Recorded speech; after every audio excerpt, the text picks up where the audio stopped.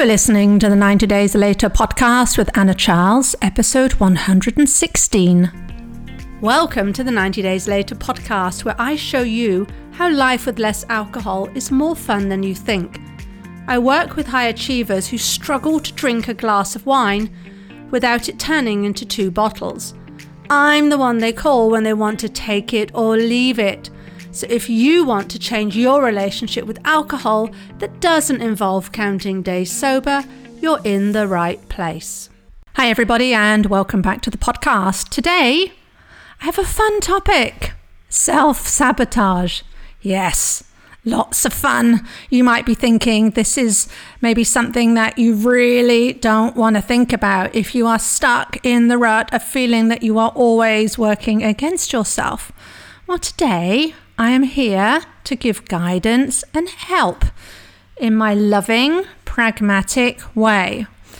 Now, self-sabotage is something I hear about a lot, and people often are fairly confused about this, and I actually remember this myself, right? I want to drink less. I really want to drink less, and what happens is I can actually even be doing so well, then all of a sudden, there I am, I'm drinking again. And I'm not just drinking mindlessly. I might sort of be intentionally drinking. It's like I'm intentionally going against the goal that I have set myself. So that's what we're going to talk about today. It's good stuff. All right. So I like to keep things simple, as you know. So I'm going to define self-sabotage now in a way that really makes sense for me, in a way that I can get. I define self-sabotage as creating unnecessary problems for ourselves, right? So we interfere with our own goals. Basically, self-sabotage is getting in our own way. Now, everything I'm going to talk about today about your drinking will likely be showing up in other areas of your life. Right, learning how to handle, recognize, and manage and handle self-sabotage is really a life skill. It's a meta skill. It's incredibly normal. It's very, very normal. So that's the first thing. If you go into self-sabotage, you are nothing special. You can look around you, wherever you're listening to this. If you're sitting in the car and you're surrounded by cars, you're listening on the train, surrounded by people, even in your own home. Everybody else around you at some point is going to be affecting some form of self-sabotage. But here's the thing, all right? That's sort of understanding it. I think you have to be onto it. This is like the number one thing. You have to understand how it's appearing. It's giving you information. It's giving you data. Let me give you an example. We have actions and behaviors and patterns and habits in our lives that we want to change. You're here listening today to this podcast because you want to drink less. But there can be many other examples, like maybe you want to procrastinate less. Maybe you want to stop worrying. Maybe you want to work harder, right? And when we notice these behaviors and their results in our lives, it's common to fall into the trap of self-sabotage by thinking even more negative thoughts about ourselves.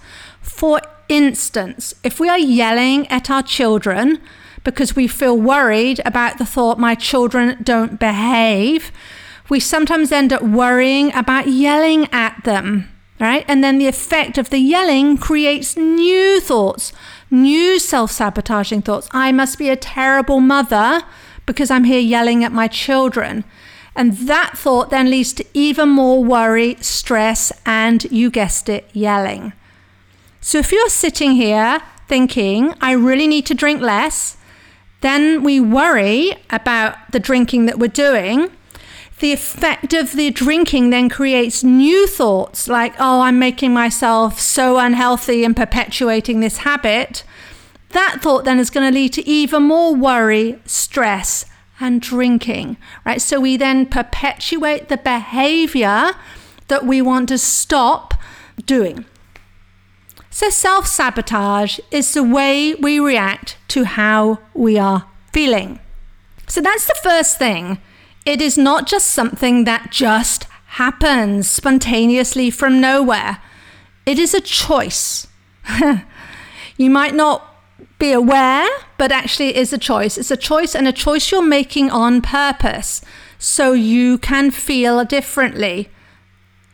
So for instance, you might be doing really well all week. You might be going alcohol free, going dry. You might be rocking it. It's fantastic. And then you get to Saturday and you're feeling a bit bored and you want to feel a bit entertained. In other words, you want to feel differently. You don't want to feel the bored. You want to feel the entertained. So in that moment, you make a choice to drink in order to achieve the sensation of it being entertained, right? To go from feeling bored to entertained. But as with any kind of trade, there's a payoff. Short-term feeling for long-term impact, which is why it can feel as though self-sabotage is one of the main reasons for keeping us well and truly stuck. Why do I keep doing this to myself? Well, it's a conscious choice. It's a conscious choice in the moment where you're drinking to change your emotional state, in that case, for instance. The other way this shows up is we give up on ourselves. I hear this all the time. This was me all the time for years. Things aren't going fast enough.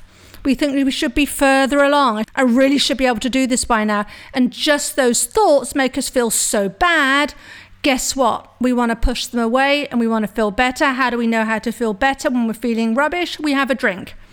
So then we quit on ourselves by having a drink. We stop doing the work. We stop allowing the urges. We stop doing the planning. We stop doing all the things that I teach on the podcast. But then when we stop doing all the things, we don't make it go any faster. In fact, it's the surefire thing to make it go slower. One of the problems when we're addressing self-sabotage, I think, is that we can get into the habit of doing it, right? You might feel this when you're thinking you want to learn to moderate, right? You really do. I really want to do that. But it's just not worth it, you might think, because I know I'm going to drink. Eventually, I'm going to screw up. Eventually, I'm just going to give in, right? Because that's what I read and I haven't been able to do it yet. So I'm sure that's going to happen. So instead of actively just doing the work, or instead of hiring me to help you do the work, instead of doing that, you sit there in this kind of worrying state. You're worrying about your drinking, but you're feeling paralyzed to take action, right? Because you think it's just not going to matter anyway. At some point, I'm going to screw up. It's a done deal. That's going to happen, right? You fear you won't achieve your goal of moderation, so you never even really give yourself a chance. You tell yourself, I'm not going to figure this out anyway. I mean, I never have. You tell yourself, I'm the type of person who's a drinker. That's just who I am. It's part of my identity. You tell yourself you're never going to solve this. So you see yourself doing this, but on the other side of the equation, you really do actually also want to change. And so it can be very annoying to see ourselves doing this, see ourselves self-sabotaging, because we could logically believe that if I just do the things, if I just keep focused on the task, think about my thoughts and feelings, like Anna says, and just do it, just be willing to do it, I will get my result. And you will get the result if you were to do that. But we see ourselves kind of going against ourselves. And I want you to look at this in a non-judgmental way, right? Because that's the first thing we do. We see this, then we get really frustrated. We say, why am I always doing this, right? That's when we go down those dead-end questions. I want you to ask yourself, does it make sense that we would get in our own way like this? Does it make sense that at the moment on the Saturday when we're feeling bored and we want to feel entertained and we're feeling a bit deprived, does it make sense that we'd say, sod it, I'm going to have a drink? Yes, of course. Of course it does. For any number of reasons, right? It's a habit. We're trying to change emotional state by using something from the outside. But fundamentally, because we're human creatures and we are built for pleasure. This is one of the main reasons we're in the habit of drinking to start with. Even when we say logically, it doesn't make sense, I don't want to do this anymore. But drinking makes us feel good, creates a sense of pleasure. We are going to run towards it. It's how we are wired. I want you to consider how different it feels if you were just to look at what I've just said, this thing about moving towards pleasure and wanting to drink and accept it, sort of really look at it in acceptance, of course it makes sense. And how differently that feels if you are then taking action from that point. Because here's what happens. The self-sabotage comes in when we unconsciously make what we do, such as drinking against our plan or drinking behind our own back or sneak drinking or any of those things. We make that mean something negative about us. When we make that mean all is lost, right? It's all lost. I'm a screw up. I'm never going to change. And then we act because of those thoughts. And you see the difference between if we were to act based on accept that I'm going to want to go towards the pleasure, that will lead to one set of actions versus why am I doing this again? I'm such a screw up. I'm never going to learn, right? We're sabotagey. It feels really nasty.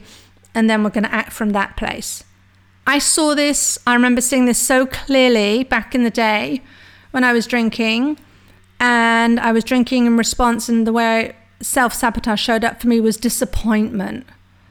I was just so disappointed in myself, right? In my supposed inability to stick to these goals when I could, apply goals, set goals in most other areas of my life.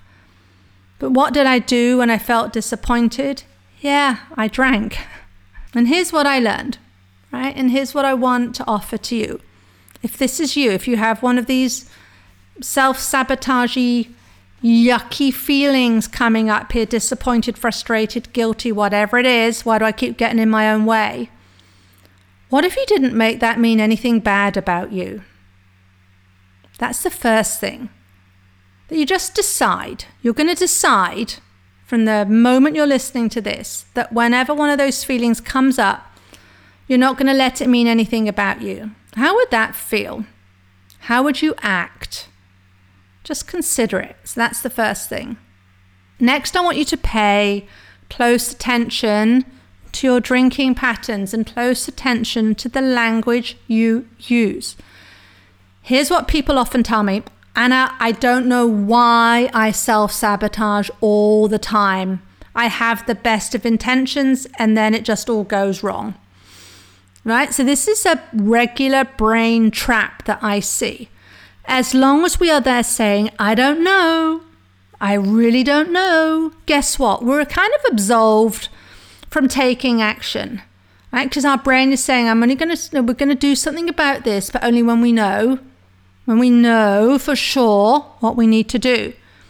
And when we don't take action, we don't change our lives. We don't move forward. But if you stop telling yourself you don't know why you're always self-sabotaging and getting in your way, if you just disallowed that answer, you will come up with another hypothesis, even if it's a guess. I say a lot, a guess is better than an I don't know, because at least a guess starts moving you forward. And even if it's a guess, the reason or the suggestion that you come up with usually makes sense. And it's usually to do with comfort and feeling good and not wanting to feel restless or uncomfortable or deprived. And then I want you to go back to doing what I talked about earlier in this episode. So if you do come up with, well, it's because I'm feeling really deprived, what if you didn't make that any kind of problem, right? And how would you take action from there? This is how we manage to kick ourselves out of the self-sabotage loops. Finally, while it can feel hard, really hard, I get it, I've been there, I go there sometimes even for new areas of my life. It can be hard to get out of the pattern of self-sabotage. I want you to think about the payoff on offer. I want you to consider what it would be like if you were to no longer interfere with your own goals. Right? If you would just keep moving forward and keep learning from each thing that you do, from each thing that you accomplish or each thing you don't accomplish. And I want you to think about if you don't give in to thinking you don't know or you're not able to change or it's more difficult for you or this won't work or I'm different to other people, right? If you didn't buy into any of that and you just kept moving forward anyway, moving forward away from self-sabotage, I want you to imagine how much you would accomplish Boom! It's so worth it. Thank you for listening. Please rate and review or share this with someone you love.